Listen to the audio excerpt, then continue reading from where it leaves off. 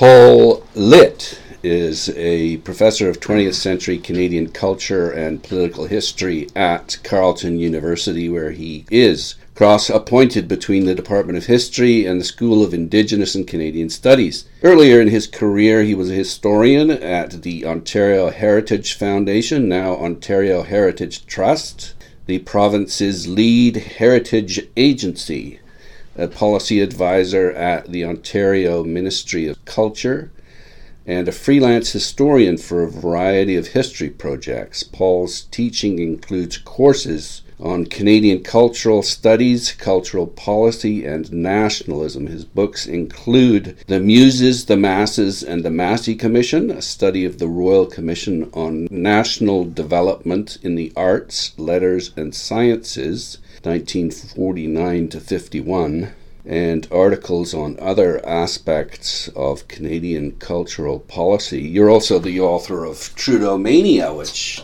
won an award a couple of years ago. Oh, yes, I am. Thanks. Welcome to the Bibliophile. Happy to be here. Thanks. We are going to talk about government policy as it pertains to books and the history of it in Canada. I'd like to get into it detail-wise once the Massey Commission comes in. But prior to that, you say in your article in the History of the Book in Canada, Volume 3, that the Canadian government did little to support the book in the half-century following the First World War. Mm-hmm. Why is that? A variety of reasons, and maybe it would be helpful if I just stepped back and gave you a kind of periodization overview of, which is a bit of a simplification, and these phases that in cultural policy that I'll lay out for you overlap. Things don't disappear overnight with the flip of a switch or anything, but I think it's it's helpful to generalize about different eras. There's a fellow historian of mine named Ryan Edwardson who wrote a book called Canadian Content, and he summarized these three phases as Masseyism, and then New Nationalism, and then cultural industries. Before I talk about the first phase, the different factors in play that vary and distinguish one phase from another would be nationalism, and as a subset of that, what kind of nationalism we're talking about, because earlier on it was more of a British nationalism, a conception of Canada as a British North American country. Later on it becomes more autonomous, like an autonomous Canadian nationalism. After the World Wars, I guess, we get exactly. stature and that's a process too. It's not something that happens all at once, but it's a gradual transition. The other issue I think we're talking about here, because we're talking about government policy, is state intervention.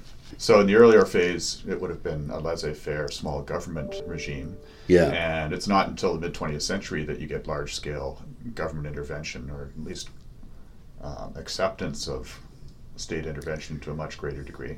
Which really is the Massey Commission, right? That's 51. Yeah. Run. What's the other things we should be taking into account here? Notions of culture. What is culture? Right. And early on, the people who mattered in making decisions about culture would have thought of it in terms of high culture, or that culture was about edification. It was about improving yourself. Later on in the 20th century, you get a lot more acceptance of mass culture as culture. Culture can be entertainment too. It doesn't necessarily have to have these moral overtones to it. So would you say that just because books are books, they automatically fit into high culture in this view? Yes, I think so. That early on, one of the remarkable things here is that nobody had a policy for the book really until the 1970s. No specific policies, and it reminds me of that Marshall McLuhan quotation about fish not knowing that they're in water because they don't have any anti-environment to contrast it with to make them realize it. So I think for cultural nationalists who were generally Canadian intellectuals, the book would have been something they just took for granted. But they also tied it into national identity, right? Absolutely. We've got those three factors now: nationalism, state intervention. What we're talking about really is different type of media, which would be the fourth factor. Like new media have a huge effect on these different phases of cultural policy. Mm-hmm. And books are old media. They're not even considered to be media, really, because everybody is so comfortable with print culture. It's been around forever, and this is just the way things are. So in that early phase, it's very much like that. So that explains in part why there wasn't any government support for the book. It was part of the environment. They didn't perceive it as in need. Yeah, exactly. And I would see that first phase is going from like pre-Confederation up to the Second World War, and then roughly the next phase from the Second World War up to, let's say, as a significant watershed, the first free trade agreement. And then the cultural industries phase follows after that. If we look at that interwar period and up until and around the Massey Commission, you say there's only a handful of Canadian publishers who, as good corporate citizens, moved by nationalist ideals, published Canadian works more often than not at a loss. Mm-hmm. Yes, and so that's one of the remarkable things about that interwar period is that you have government cultural policies emerging now for the first time. Mm. The government tried to put in place a tariff to protect Canadian magazines against American competition. That was short-lived, but it was effective while it was in place. What did they do? Put tariffs in? They just raised the tariff against American magazines. Yeah. But all the heavy lifting for cultural nationalism in Canada was being done by the private sector at that time. So that would be people like Lorne Pierce and Jack McClellan comes in 47-ish, late 40s. But there are a number of other publishing houses too which have very nationalistic goals. Like some of them don't last very long. Who would they be? I can't remember the name of one in Ottawa. Oh yes, the Graphic Press. Graphic Press, thank you. Yeah, and it proclaimed that it would publish nothing but Canadian works, right. And that's where did that get them, right? They were in business like 25 to 32 or something like that. Yeah. And their books were a bit clunky, but it was still laudable. I mean, another thing that we can map onto this too is like peaks in Canadian nationalism, right? Because you have an efflorescence of Canadian nationalism following Confederation. There's kind of another uptick with the Laurier boom, and then following the First World War, in which there was a very strong cultural nationalism in Canada, and the same thing again after the Second World War. And a lot of that comes from Canadians realizing through interaction with the other allies that they are really a distinct people. A lot of veterans come back and have that conviction. But there's also in the First World War in the 1920s, that environment out of which Graphic Press came, a lot of annoyance that the Americans are taking credit for having won the war. Yeah. So there's a dissonance there because Canadians are always consuming American cultural products and they're being told by them that the Americans won the war when they weren't even in the war for most of the time when the going was tough. Yes, they just kind of swept in and claimed victory. Yeah. Well, so you can see that impulse not just in publishing, but also in that magazine tariff I was telling you about, in theater and in other sectors of the arts as well. You also point to the fact that literature is tied to identity, to national identity, but it also plays a role in articulating the values of liberal democracy in confrontation with fascism and communism. That'd be the end of the Second World War. That's later on. I would say that the importance of literature in this first phase, if we associate it, for instance, with the Confederation effect on nationalism, is that it's literature where every cultural nationalist assumes they're going to see the expression of the Canadian identity. So Canada, here we get the state, then by virtue of having a state, you start looking for a nation, and so all the pressure really is on the field of literature because they're accustomed, again, to seeing national identities or national cultures primarily represented by their literature. That's what the Confederation poets are thinking about, Canada First, all of those late 19th century manifestations of cultural nationalism. Yeah. But ironically, it doesn't come really in literature. It comes with the Group of Seven. It's just what I was going to say. Yes, exactly. So that throws everybody off. Only later will it come in the 1960s. Have you ever heard the term the long-awaited spring? It's used in Canadian literary criticism to represent that theme. Okay. Yeah. You say that support for libraries was the first subsidy for books. Yeah, and that was at the municipal level. Provinces get involved in libraries later on, more in the mid-20th century. So if you're thinking about the federal government, which most, we're kind of talking about federal cultural policy primarily. Yeah. I mean, they don't have anything for the book per se. There are tariff barriers, and there's copyright, and the copyright issue is always vexed because Canada really doesn't have, or Canadian authors don't really have great copyright protection. In the early period, Canada gets caught in between Britain and the U.S. The U.S. has a very strict copyright regime, and Britain is not willing to jeopardize its trade relations with the U.S. by having Canada have something equally protective. And it's not until Canada becomes more independent in the 1920s that it develops its own Copyright Act. And even then, authors aren't the primary beneficiary because it's conceived of as a balance of payments problem. Because so much literature is imported into Canada, royalties would be exported, and so the government doesn't want to do that, so it keeps royalties suppressed somewhat. And that's bad for Canadian writers. Can you just unpack that? Well, they're thinking that, of the economy as a whole. Yeah. And they want to have a positive balance of payments, or at least limit their negative balance of payments. And so if you had royalties to foreign authors flowing out of the country all the time, at a higher royalty rate, that would hurt the balance of payments. And so as a result, Canadian authors who are publishing here are getting less than they could if they had a more robust royalty system in the Copyright Act. Doesn't the money go to the publisher and then the publisher pays the author? Yes. Yes. Okay. So does that not make sense in the way I explained it? Not to me, no. But so the Canadian government. Well, the revenues go to the publisher, and the publisher pays the royalties to the author. To the author. That's right. And so they're coming in. And books were big business because there wasn't any competition from other media. Well, there are newspapers and magazines, but it's print. Right. Yeah. Well, and also if we're talking about the 1920s, you already have movies coming on board and radio as well. But I guess the point I'm making is if you have a foreign publisher, a foreign-owned publisher, or a foreign author, those royalties are going... They're going offshore, that's right. Yeah. But how can the government stop that from happening They weren't stopping it, they're just lowering royalty rates under the Copyright Act. But isn't the royalty rate something that's negotiated between the publisher and the author? Well, it's in the Copyright Act in the 1920s somehow. Now you're getting beyond my level of competence to talk about this. Okay, well, I guess the point is there were a lot of British and American publishers who were sending their books into Canada, and the Canadian government or Canadians weren't benefiting from any of this. Yes, and it's always been thus. Here I am scrambling back to firmer ground because you got me wondering with your question about how the royalties worked. But generally speaking, the market has always been dominated by foreign publishers because of the nature of continental cultural economics.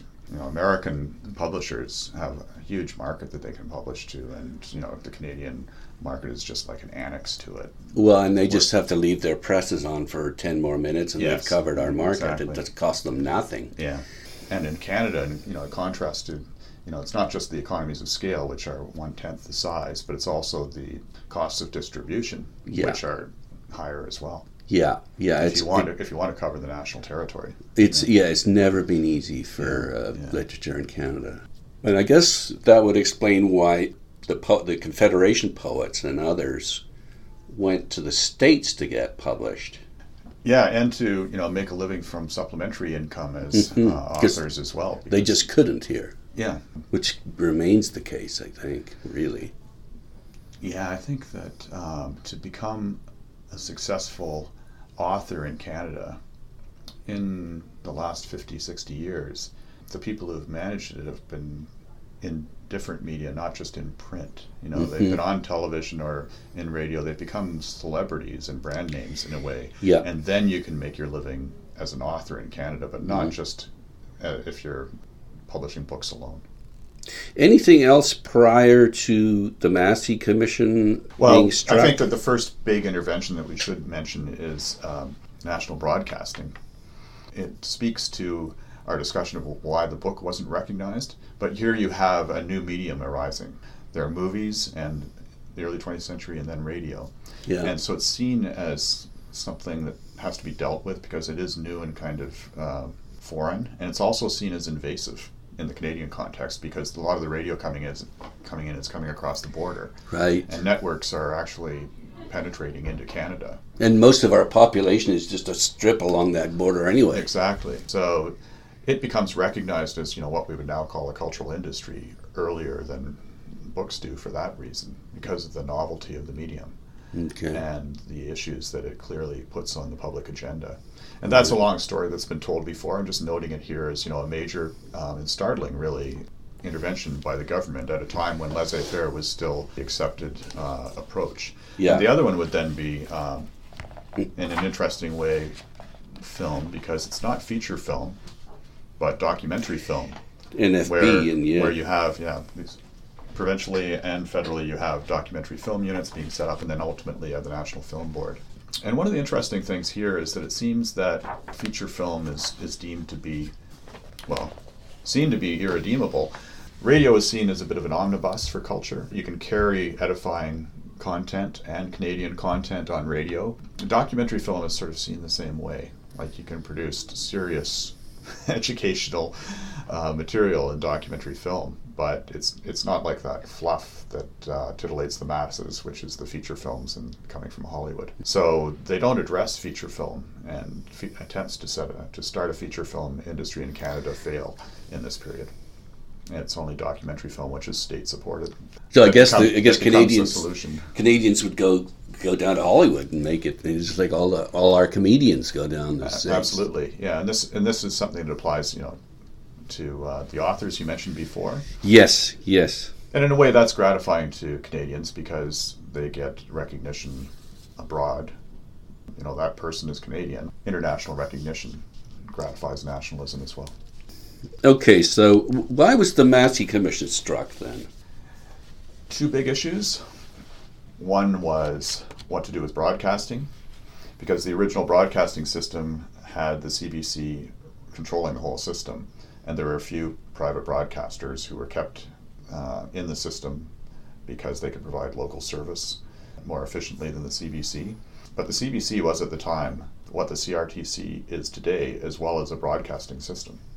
Okay. As well as a broadcaster, it was the regulator. So in the post-war period, you have the private interests, those that are already radio stations and operating as radio stations, and those who want to get into the broadcasting business, anticipating television, lobbying for more independence, saying that it's not fair because the CBC is both their competitor and their regulator. Mm. So they're using like a private market model as the ideal. The advent of TV, too, is another big thing. Are we going to extend the public broadcasting system to television? Okay. The second big issue was federal funding for universities. There was a lot of pressure on universities as the veterans enrolled in the post-war period, and Canadians generally wanted the promise of a university education for their children. And enrollment pressures were high, and funding for universities was low because it was just provincial. So even though this wasn't in the official mandate of the commission, mm-hmm. It was kind of an exploratory probe into whether the federal government could get involved in funding universities. Yeah, there's a jurisdictional concern too, right? Absolutely, yeah. Because the provinces have rights over education. So those were the two big things, but then it got bundled up into a kind of general probe into culture because politically they thought that would gratify a lot of potential NDP supporters who might vote Liberal. Okay. So, yeah, and as far as books are concerned, not much mention of them. No, other than there you go. My argument again is evident in the Massey Commission's deliberations. They talk about artists and scholars, and they talk about broadcasting a lot, and they talk about film and various sectors, but there's never a concern for the health of the Canadian publishing industry. Obviously, though, huge amounts of funding for universities creates a new level of literacy. Absolutely. And in all of these discussions that we're having, you can ask, well, there might not be direct support, but what are the indirect consequences of the policy? And the one you just mentioned is, I think, one of the most overlooked and the most significant of the Massey Commission's impacts, which is the growth of the university system in Canada. Yeah. That breeds a demand for books, for textbooks, and it creates a whole market for the university graduates who come out of universities. Are going to be a market for Canadian cultural products thereafter.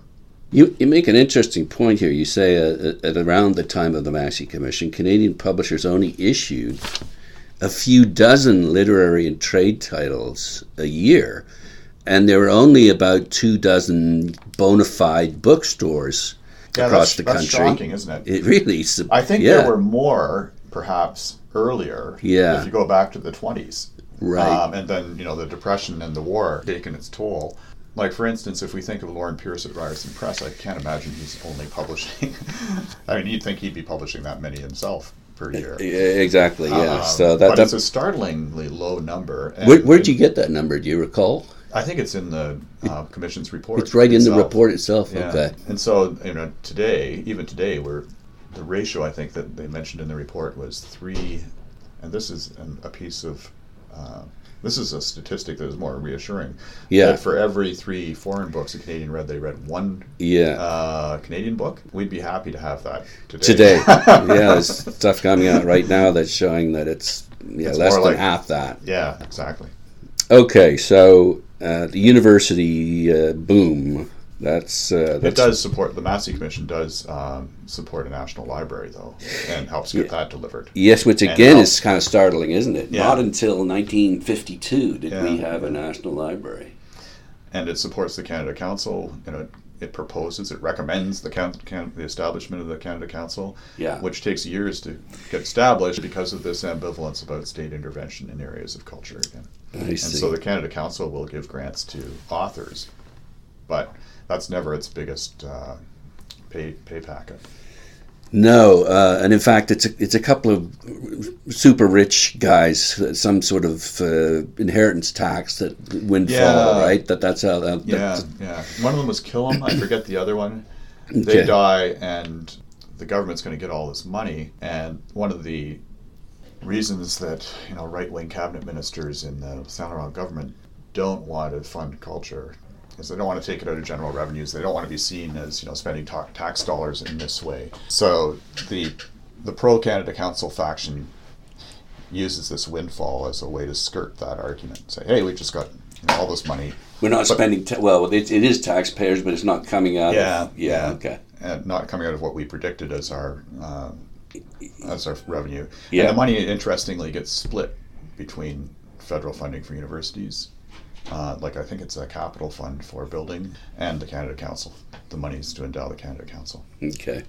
It is interesting. I know maybe a lot of politicians felt that a couple things. One, a nation's literature was there specifically to express the special character of its people. Mm-hmm. And the other thing is that maybe they figured that literature and great writing isn't something that should be government funded. It's something that geniuses can't help themselves. Yeah. Exactly. I think that there's that notion that the creative genius of the author is the only genuine source of a real expression of Canadian identity. And beyond that, there's all of these concerns about government interfering with freedom of expression or freedom of the press that are long-standing in Anglo-liberal culture, and those are preventing people from accepting this as well. So just to get back to a point that I hinted at earlier, in a way you can look at the Massey Commission as the last hurrah of this old hands-off laissez-faireism. They make some interventions, but they also, I think the crucial difference is they don't really interfere with, or they don't engage with cultural industries much. They endorse, except with the exception of public broadcasting, but that's already an established institution. But they're not going out there and saying we need Canadian movies to combat Hollywood, and they don't say anything about the publishing business, which is odd. They're not thinking in those terms. They're still thinking in a kind of Matthew Arnold style about what culture is, and that it's something that individuals should pursue in terms of their own self-improvement. It's interesting that the Canada Council, the breakdown of the funding was mostly to the performing arts. So like ballet and theater and opera, I guess. $639,000 versus $10,000 for books and writing. Yeah. Now, I'm not sure exactly what those numbers, I don't know if that's annual or what, but it just shows you that, again, books are just, and writing is not on the radar. Well, and they're also, again, just to reiterate another point, that's more evidence for it, that they're thinking in terms of Canada looking like it's got a civilized culture in comparison to other, Western nations that it emulates, more long-standing nations that it wants to be included among. And so they're funding, symphony orchestras and ballet companies, which are very high-cost endeavors. Yeah, very elitist too. Yeah, so it's high culture and high cost. And they're using them as cultural diplomacy as well as for domestic edification. What does that mean? They want to tour them abroad to show that Canada has culture. It's so sophisticated. We have culture as well. Right, just like yours. Yeah. Okay, so the Governor General's awards are taken over by Canada Council in 1959, literary awards, and it gets a bit better for writers because after the first decade, so that's 57 to 67 thereabouts, apparently, this is again according to your article in the History of the Book in Canada, by the end of that first decade, $1 million is being distributed to writers. However, if we look at the breakdown for 68-69, it was $544,000 to literary out of $8,760,000 in total. That's so interesting too when you consider how people would still be expecting national culture to be expressed in literature as much. Yes. That literature would be one of the primary ways in which it would be expressed. Here, in terms of, they, again, are not prioritizing it for funding, perhaps because it's an extension of what we've been discussing earlier, that, to an extent, print culture is just kind of expected to be there as a kind of commonsensical thing that is generated by a society. And again, I think it's this trying to show off too, as you say. Oh, to the other disbursements. Yeah. To the world, just saying, we've got culture here, look. Yeah, but we don't really pay attention to the literature. It's odd. What will happen in the 60s, though, is that despite the fact that they're not getting funded all of that well, you do have the long-awaited spring arriving. You have this sudden efflorescence under the stimulus of a more autonomous nationalism. Well, yes, but it's stimulated as a result of a crisis because of Ryerson being sold, Gage and Ryerson being sold to Americans. Well, you're right. In terms of what precipitates the policy response, it's absolutely it. But think of the context before that. Canadian writing and Canadian nationalism is on the upswing, and Canadian writing is suddenly getting a lot of attention. There's been a Canadianization movement in the arts and in the universities, which is putting Canadian content in. There's the new Canadian Library that started up in 1958. Absolutely, and there's the Carleton Library series here, which was the nonfiction equivalent of it. Yeah, and Jack McClellan really was putting out a lot of great books in the 60s. Absolutely, and so you've got this really happening cultural nationalist scene in Canada in the 1960s, and it's all in the context of that concern about where America is headed and the Vietnam War, foreign investment. So it's economic nationalism, and it's cultural nationalism, and then this crisis in the book publishing industry comes along, and it's both at the same time, economic and cultural nationalism. So it's a fusion of the two, and it can't help but be a cause célèbre at that point. I just want to quote Northrop Frye here. Now, this is him in 1980. He said, "I became an advisory member of the CRTC in 1968 when the Broadcasting Act still made a good deal of sense. The feeling was that the distribution of books, newspapers, movies, and magazines had been largely sold out to American interests, and that if television went the same way, there would be no Canadian identity left." Mm-hmm. It's interesting in cultural policy studies, recently that assumption has been questioned. How's that?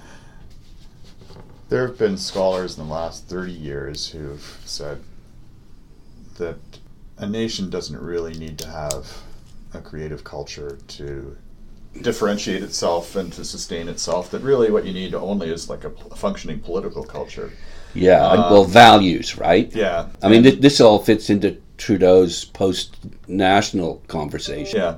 And diversity. And to the idea of and to the idea of civic nationalism as well, which reduces it to those things that are, most people have in common as citizens of the state, and doesn't try to engage with those things that they would have that would differentiate them from each other and cause conflict, such as their ethnic traditions or any other kind of identity marker. Mm-hmm. So we're jumping ahead a bit here, though. Yeah, so maybe we should leave that. For now. Just for now. Okay, but I think we should highlight that is the underlying assumption here, that you need to tell stories about Canada to Canadians if you're going to have a viable nation. Yeah. It's a moment of high nationalism too, and one in which the British North American identity aspect is gone forever. That British connection is no longer a defining characteristic of the Canadian identity. And they're looking for something to supplant it. And so there's a lot of identity theorizing going on in the post-war period that's contributing to this. Why is it so important that Canadians have an identity? Why is that so important? What's the fallout? What's the danger of not having it? Well, it's a romantic nationalist notion that people have this legitimacy as a community because they've been together over a millennia. In Canada's case, obviously not that, but that's the assumption usually in romantic nationalism. And the culture is the manifestation of those things that they share together. Right. And it's also important in the Canadian context to stem the threat of Americanization or continentalism. And so there's a need to define what makes Canadians English Canadians. This whole conversation we're having is mostly about English Canada. What makes English Canadians distinct from Americans? Yeah, but again, what's the problem of us just living as a bunch of diverse sort of ethnic communities, being good neighbors, getting involved in politics, the thing ticking along just fine? Why do we have to have some kind of identity? Well, now we're circling back to that conversation we were having about what happened. I'm playing devil's advocate. But later on, Canada has to be somehow in the minds of Canadians, in order to be a legitimate nation. It has to be like those Western European nations that gave rise to its first settlers, and so it's trying to do it in that mold where the French have an identity, the English have an identity, and these are all constructions that are part of the nationalist system. But Canada has modeled itself on founding European peoples and subsequent immigration. But you haven't answered my question. Why do you need an identity? Yeah, what's the danger of not having one? Well, the next step is that an identity fosters unity, and it justifies the independent sovereignty of the state.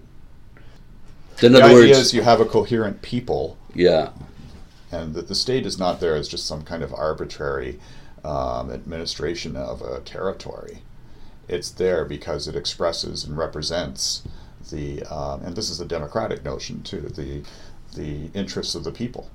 And so you have to identify who that people are and what makes them a coherent entity. But what if you just say the people that live in this geographic area and they get along well together? That would be good enough for me. And I think that's where you start to get later on, particularly after the effects of multiculturalism and identity politics in the 70s, 80s, 90s, when this concept of civic nationalism comes to the fore. Okay. Foreign-owned firms accounted for 70% of sales and only 15% of all new books about Canada, and 3% of all the works of Canadian literature, all of which tended to be for the textbook market. So that's right around 1970. When the crisis hits. That's right. That's coming out of the Ontario Royal Commission on Book Publishing. Okay. The commission positioned the book trade as a line of defense against Americanism. Again, the books as being a kind of a bastion of Canadian culture. And then the Canada Council block grants came in 1972.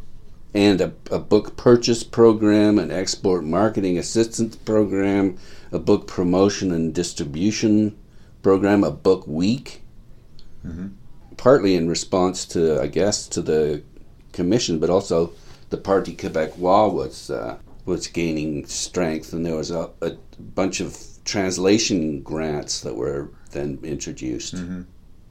So, two things there. One is the national unity issue is important in what happens in the 1960s. Yeah. And so this embrace of cultural industries, which begins in the 1960s with Canadian content regulations for private broadcasters in TV and then in radio in the 1970s, and with subsidy provided through the creation of the Canadian Film Development Corporation and so on. It's interesting, like film and TV are getting more attention earlier before this book crisis comes. So that is spurred by an acceptance now of mass culture as a legitimate cultural interest for cultural nationalists, and by the Quiet Revolution, after which the Quebec government establishes a Ministry of Culture, which Canada itself has never had and has been leery of because it smacks of totalitarianism. But suddenly you're in a competition between the federal government and the provincial government of Quebec for who controls the culture. And so they start to get much more structured and deliberate about their cultural policies at the federal level. And that leads us to that crisis in the publishing industry in the early 70s when, for the first time, books are recognized as a sector where you should really have a cultural industries policy. And all the things that you're talking about, all of those different programs that you enumerated, they apply much the same kind of formula of subsidy and regulation with a bit of promotion thrown in. So you're going to subsidize the Canadian industry. So, sorry, this means... You can regulate to exclude foreign competition in some ways. Okay. Well, yeah, so there was money going to the writers, but there wasn't that much going to the publishers, and now that's changing. Is that what you're saying? Yeah, and so it's looked at not as, you're not just giving grants to artists, but you're supporting the whole infrastructure. Economic infrastructure upon which their livelihood depends. Okay. And so this is where you get a transition from how the Massey Commission thought about culture to the cultural industries approach. The difference is that determination that it be for nationalist purposes to create Canadian content and to create a superior culture, like it should still be good cultural content that's edifying, those are the carryover values from the Massey era. Whereas now laissez-faire is gone, state intervention is in. And when is this? In the 60s. In the 1960s, it becomes, with all of the radical ferment of the 60s, it becomes untenable to maintain hierarchies of taste that support high culture. And so there's, a lot of tearing down of taste hierarchies and a proclamation that this is the new democratic era for culture. Well, you look at Coach House Press, and there's just an explosion of all sorts of cool books that are coming out. So there is magazines and so on, and that stuff is happening. And they're getting funding, right? But we haven't touched on how they're getting that funding. Then, is it through the Canada Council or and provinces? The Canadian Book Fund, or its predecessor, came on stream around late 70s. But it was 65 that Coach House came. I'm not sure where they're getting their money. I'm sure they were getting government grants from somewhere. Yeah, they were. But there wasn't, a deliberate, large-scale publishing program run by... there might have been grants coming out of the Canada Council, too. Yeah. But later on, you'll have schemes that are run by Heritage Canada, or the Canadian... Which ministry am I trying to think of? The Secretary of State, and then Canadian Heritage. That will fund publishers with... annual grants. Right. That's not happening. But there are other ways in which I think a lot of those small entities got government support by hook or by crook. Yeah, some kind of employment grants or so they didn't have just good writers; they had good grant writers. But really, then 60s and 70s is pretty good time for publishing, but then we get into the 80s. And then the Free Trade Agreement, which put restrictions on new government cultural initiatives. It was great for the economy. There was objections to this part of the free trade agreement that restricted cultural initiatives. And I think the deal was that Canada reserved the right to have its cultural policies and subsidize, right? And the Americans said, fine, but we reserve the right to retaliate. Which put a damper on it. Yeah, it puts a damper on it. Well, how would they retaliate then? Oh, they could just slap a tariff on something else. Or whatever, and implement some other kind of protectionist policy. Right. So just in general terms, you have to remember that if you take the 1988 election as a referendum on free trade, the majority of Canadians opposed it. And the way I'd like to, in general terms, this is a kind of a massive simplification, but the high tide of 60s nationalism coincided with the completion of what we have as a welfare state now, those social programs being put in place.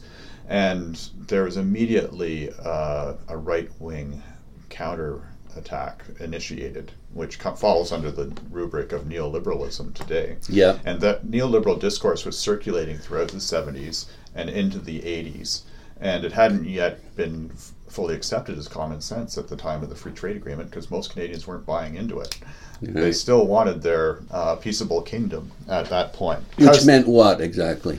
Policies that include the ones we're talking about to support Canadian culture, but they also wanted Medicare protected. Yeah. They wanted their social programs of all sorts protected, and these were symbolic differentiators between Canada for them, and the United States, because the Americans were seen to be much more of an individualistic, everyone for themselves society. Dog eat dog. This is a key identity marker of that new Canadian nationalism. Would you say then that support for culture was significantly higher in the general population? Support for funding of culture was higher back then than it is now?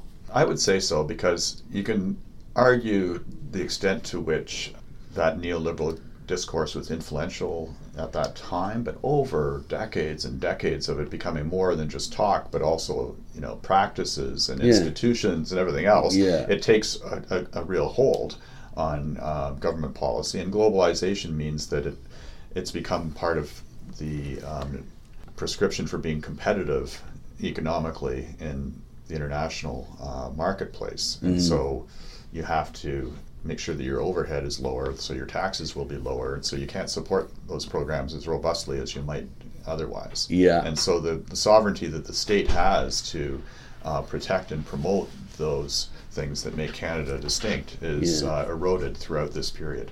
And so by the time you get into the early 21st century, I think it's really full-on neoliberalism, but it's a process that takes some time. Because in an interesting way, Canadians are more resistant to it than British or Americans, because they've embedded the welfare state and all of that into their identity in that moment of high nationalism in the late 60s. Just as an aside, I'd say from about 58 to 75, fantastic books being published. Not that there weren't after that, because technology improved, but there are some terrific books being published during that period. And that would be before there's, wide-scale, a large amount of support for coming from the government for the publishing industry, right? Yeah, funny, isn't it? So it goes back to that classic kind of liberal argument that would have prevailed in the 19th century, is that this is, you were saying before, it's a product of individual genius, or the culture itself. And I was going to say, it's Jack McClellan. You can't force-feed it. Yeah, Jack McClellan and Lauren Pierce, these two guys, they were championing it, and without them, I don't know if it would have been there. Would you agree with that view of history, that type of... That individuals make a difference? Yeah. Sure, although, they spring up under particular circumstances where other individuals might have done much the same thing in a somewhat different way. Who knows? There could have been a nationalist at a different publishing house who did it in a different publishing house, for instance. So it is the circumstances as well as the character that are interacting there. During the 70s, then, when the funding started kicking in, because it was only from about they say the early 70s, then after the Ryerson crisis, And that's, people were upset. People really, the population was upset about it. Mm-hmm. You fast forward a couple of decades, and McClellan Stewart gets basically given away to the Germans, and no one cares. Mm-hmm. Yeah. So what's happened? I think people have just been worn down by the neoliberal version of the new reality, and think it's an inexorable way the world works, and that those old possibilities are foreclosed as a result. That government can't afford to do this. Is that government can't afford to do it? Yeah. And there's also the corollary doctrine that nationalism is inherently bad and reflects a nativistic kind of belligerence that has brought only terrible things upon the world, and that we're now part of this brave new globalized world. But it's a common sense about the way the world works, which isn't necessarily true, right? That before that, Canada had a more mixed public and private sector economy with a lot of government involvement in various sectors, and Canada did all right. Canadians might have paid some small price in terms of prosperity to have more independence, but they were also gaining from the public goods that were supported by that price. Well, yeah, and in fact, that's the question, is like, so what kind of life do you want to live? Do you just want to sort of focus on work and be happy? You're not paying quite as much tax, and that, you go home, you watch Netflix and the hockey game. Yeah. Well, taxes are a wonderful entry point into that, because the whole discussion for right-wing defenders of the new regime is taxes, right? They talk about taxpayers, not citizens. This is, we're creating jobs, and taxes are seen to be inherently bad because they're an imposition upon the citizens' freedom and their right to their own, the proceeds of their own work, and so on. Yeah. Nobody dares to defend taxes in public political rhetoric nowadays. No, well, Bernie's trying, but let's see. Let's see how that works. Yeah. So that's a big difference. I think that the problem is that the neoliberal narrative is pretty simplistic and moralistic. You work hard and you get what you deserve. The contrary philosophy is much harder to explain to people. Even if it might be in their best interest, they can't see it. Well, when you think of it, but culture makes for an interesting place in which to live, and that attracts more interesting people. And a barren cultural landscape pushes people away, and it just stays barren. So what do you want as an environment, as a society? What's interesting to me about this period, and you just reminded me of it, is that what you're saying is one of the arguments that's made for culture and cultural policy in the late 20th, early 21st centuries, which is that it's good for the economy. We've got these highly skilled knowledge workers who, if you attract them, then good things are going to follow in their wake. I always wondered, when with the rise of neoliberalism and eventually its embodiment in a straightforward conservative government under Harper that was, that espoused this stuff, whether cultural policies would survive. And I was surprised that they did, because they were represented and presented again as job creation policies and economic productivity policies. You got to be involved in this sector if you want to be a player in the global marketplace. In culture. In culture. Yeah. Or in industries, it could be entertainment industries, but they're deemed as cultural as well. As far as I can tell, there's about $40 million being spent by Canadian Heritage on the book fund. Okay, right now. I don't think there's any kind of criteria. It's just simply a question of the number of books that you publish. That's what determines how much money you get, as opposed to the content of them. I think Canada Council is a little bit more interested in literary publishing per se. And that policy is relatively recent, I think, isn't it? Like the last few years. Yeah. There's a parallel, and this is like the Achilles heel of the cultural industry's approach. Ryan Edwardson talks about it in his book, Canadian Content Again. And that is that at a certain point, government managers, bureaucrats, or whoever's funding culture from the government, they become reluctant to make value judgments about what's Canadian and what's not. Yeah. And what's a good culture and what's bad culture. That's because of elitism. The neocons will get all upset about, totalitarianism then. Yeah, exactly. So what they do is they just subsidize based on the fact that this is a Canadian-owned enterprise, or that this production fulfills CanCon regulations, which are a formula of where the money comes from and who the personnel are and so on, and trust them then to express something that is inherently Canadian. But what happens this is in the film business with independent or co-productions with other production houses from other countries, is that the producer is getting subsidized to make something that they're going to put onto the mass international market anyways. Yeah. And it's just another mass culture product, which is going to be imitative of the American product. Yeah. And so, it's got nothing to do with Canadian why are you putting culture? this money into it in the first place then? Yeah. And so that's why you end up ending up with the rationale of jobs. And it appears that that's what's happened with the book fund now. That it's going on, if you sell the most books, you get more funding. That's right. And in fact, a publisher just told me this the other day. If you translate Stephen King into French, that counts. There you go. That counts. Yeah. So I guess my question is are we living in a better country now than we were in the 60s and 70s when it seemed like we were more Canadian? Well, didn't Justin say that Canada is back? Well, the problem is, And you believe what he says? Yeah, exactly. There's a certain boomer nostalgia danger to this, right? Because we're going back to the formative days of our youth when this discourse was circulating and we were participating in it, and that was the Canada that we thought we were in. But it's certainly changed radically since then. Mm-hmm. And, the ability of the government to do anything significant to differentiate Canada is questionable under current conditions. Most of the identity differentiators are legacy things like Medicare, for instance. Well, like celebrating Canadian literary history, it's nowhere. Yeah. And in current conditions... It goes against the whole sort of new immigrant diversity message, I guess. Does it?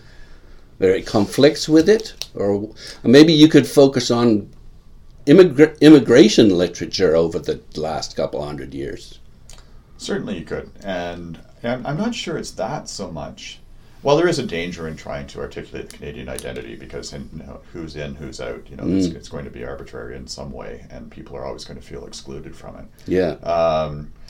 And I think that it's exactly that kind of danger that has turned the funders away from value judgments. Yeah. It's politically dangerous. Much easier to talk about job creation instead, in a healthy, vibrant sector, or just generalizations like that instead of ensuring that the dollars are actually delivering some kind of specific program objective. And the other way in which things have deteriorated, of course, has been neglect of laws that are on the books. Yeah, for American ownership, you mean? Yeah, you talked about the McClelland and Stewart debacle, and that's what happened there. The foreign ownership criteria was ignored. It was ignored. And they got millions and millions of government grants because U of T was put up there, right, as supposedly the Canadian owner. Right. And there's a parallel, I think, in film when Alliance Atlantis sold itself to an American investment house. So you ended up with its entire catalog in New York, right? And I think they swung some deal with Global. So they're building something to bring it back to Canada, but there's all of this stuff that had been funded by the government over decades suddenly was offshore. Yeah. And the same thing happened with McClelland and Stewart, right? Yeah. Because the backlist was now in a German-owned company's hands. That's right. Which is just so funny. So they're ripping off the federal government. But there's other things, like monopoly provisions in the Competition Act. When you look at retail nowadays, and Indigo is the big giant, right? And it pushes around distributors and publishers, charges extra fees for promotions which only are affordable by the big publishing houses. In the publishing sector, like the publishing houses itself, themselves have consolidated into a couple, two or three big players, foreign owned. All of the Canadian publishers are just these small places which have Canadiana as a vocation, not as a business model. And the other area would be in often nowadays, particularly with the convenience of the internet, you can source books from outside of Canada and get them faster than you could if you got them internally through, an Ontario or Quebec-based distribution network. So you're trampling on the rights of the Canadian. There's going to be a Canadian entity that has the rights to that work, but you're not buying it from them. You're getting it somewhere else, or you're getting it, downloading it in an ebook form from online. So there's been a lot of fragmentation in the retailing of books, which has really hurt Canadian publishing. But I think it's really encouraging to think that there are all these small Canadian publishing houses out there doing this. About 300 of them or so. Despite that. Well, they do fund, that book fund funds about 200 or so. Okay, yeah. Of them. So they're getting along with subsidies. Yeah, which again is my question is: Are we sort of better off now than we were 50 years ago, or are we in danger of being submerged in the flood? Actually, let me do this. This is Northrop Frye here, okay? He talks about this flood. He says, nor could a regulating agency even count on the support of public opinion. When Canada was, in the stock phrase, flooded with American programs, it was clear that the majority of Canadians preferred the flood to any Canadian ark that would float above it. It's interesting. There are instances in the past. I'm not sure how. I couldn't claim that they represent current Canadian public opinion, but where Canadians have been polled about cultural nationalist issues and have indicated strong support for cultural policies that will foster Canadian culture, but at the same time they don't practice it. They don't want to have to consume that culture, apparently. That's right. And we referred to it, the fact that fewer Canadians are reading Canadian books than it seems. I don't know ever, but it's not a very high percentage. And the question is, well, why not? And how do we make it easier? And I don't want to prophesize doom here, because this concern that you're articulating about our cultural condition, it's been the same one, right? Same throughout this whole time. Yeah, Canadian, we're still here. We're still standing. Cultural nationalists have always been worried about this, and perhaps we're still standing because of their concerns about it and what they've done to forestall it. So that makes me reluctant to say the end is nigh. Yeah, and all of these factors that I enumerated off the top, they're constantly shifting. Like the technological context, we've seen it shift rapidly in the last 20 years, and people are still coming to terms with what that means. It hasn't really consolidated and stabilized in any kind of coherent fashion yet. Well, it's starting to, I would say, and people are learning what to do with it. But it's hard to foresee conditions which would spell the end for Canadian culture. It's just as hard to foresee conditions which could lead to some kind of renaissance. It's tied in with this fundamental question of politics that we're seeing play out in the United States right now. Bernie Sanders versus Donald Trump. Are we going to? At one time, we thought, well, we had the myth of progress was being fulfilled with the election of Barack Obama. Yeah. You could say the same thing in Ontario. Kathleen Wynne. Right. Things are looking up, and we've turned a corner now. And then you get Doug Ford. Pendulum. Yeah. So, who knows? Yeah.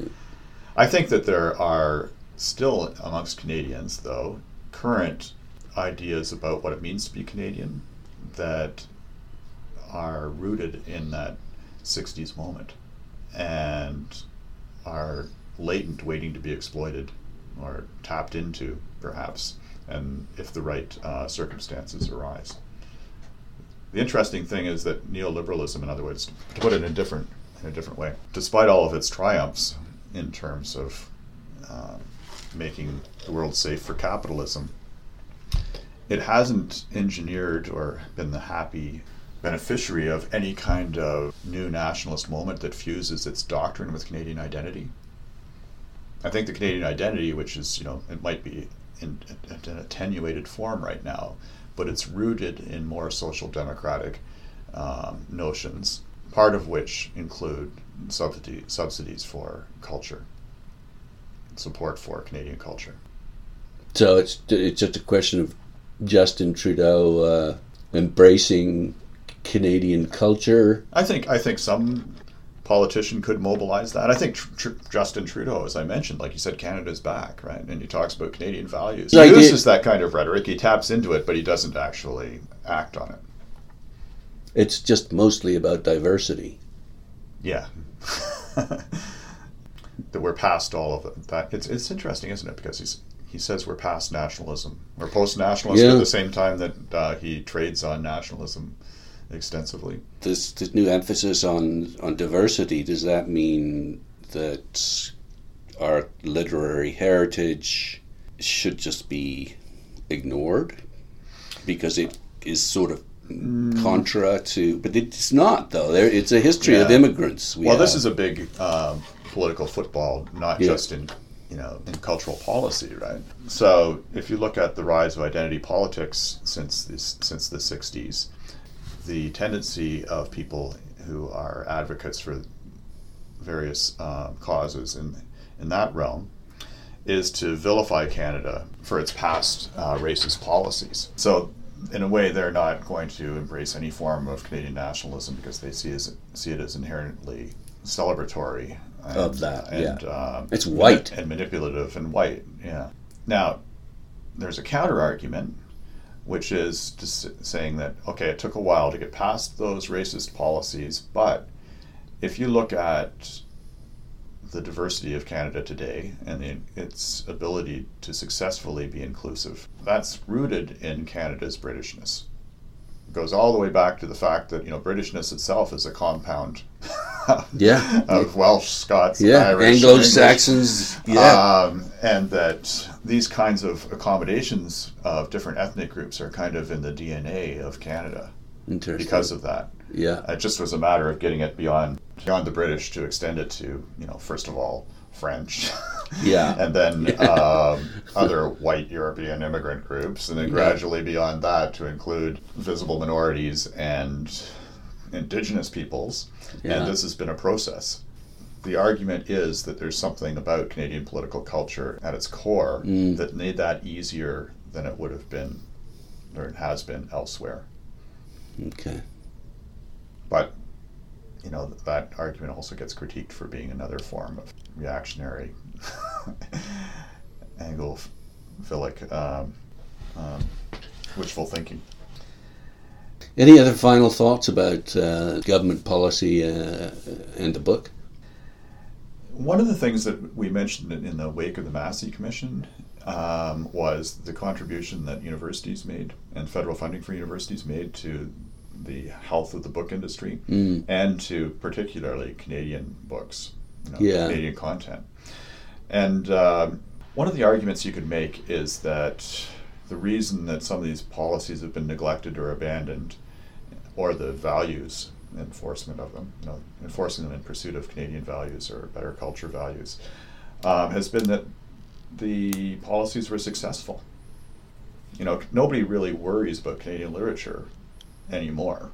It seems to be well established.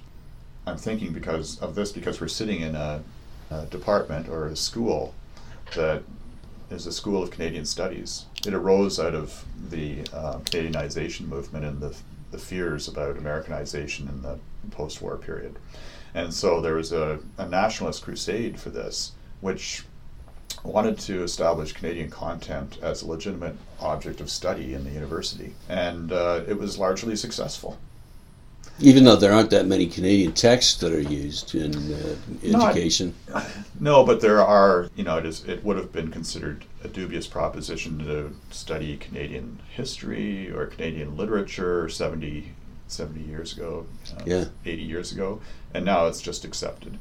And then on top of that, the university sector continues to grow. Like more students are going to universities. It's a business, is what it is. Yeah, that might be the That's a what the neoliberal. gray lining of that cloud. Those, I guess, are my only thoughts about how we shouldn't despair quite yet. In other words, in a way, what we were talking about is a kind of what in economic terms they'd call an infant industry argument. It needs to be in a hothouse for a while with some protection until it can compete on its own. Mm-hmm. And perhaps Canada is at a point in terms of Canadian literature that it can do that. But then, you go back to the state of the publishing industry and say no. That's the problem, though. I don't really have a handle on how good it is now relative to how it used to be. It's always been in jeopardy. I think it's a perilous trade, right? And writers are struggling. They're making less. The average income per writer, as it's reported, and who knows how those statistics work. And the domination of the big publishing houses mean that they're the only ones with the real marketing muscle to make a bestseller, and they skim off the cream of the talent and appropriate it for their own profits. Mm-hmm. The Canadian small publishers we were talking about, who have a Canadian mandate, they do all of the talent development. And then it gets stolen from them. They don't get to benefit from it. Yeah. So maybe we need a new Massey Commission. Yeah, it's been a while, hasn't it? Yeah. When was the last commission that was focused on culture? I guess the last big one would have been Applebaum Hébert in the 70s. But where all the action is right now is thinking again about the Broadcasting Act and regulation, and whether that kind of regulation could be extended to digital media and the internet. Yeah. Thinking about regulating big data and taxing it. These discussions have gained a lot more currency in just the last couple of years, I think, because of a lot of the abuses of those big data companies. Yeah. Okay, so we've come to a very Canadian conclusion. It's time for another commission. Exactly. Thanks very much for sharing your thoughts with me on this. My pleasure. I've been speaking with Paul Litt, who's a professor of 20th century Canadian culture and political history at Carleton University in Ottawa. What are you working on right now? I'm working on a study of Huronia as a tourist region in Ontario, the southern Georgian Bay area, in the 1940s and 1950s. And you could turn that into a book, I hope. I hope to. I was looking for something else to do with an IA at the end of its title. So after Trudeau Mania, it's Huronia. Very good. Thanks very much.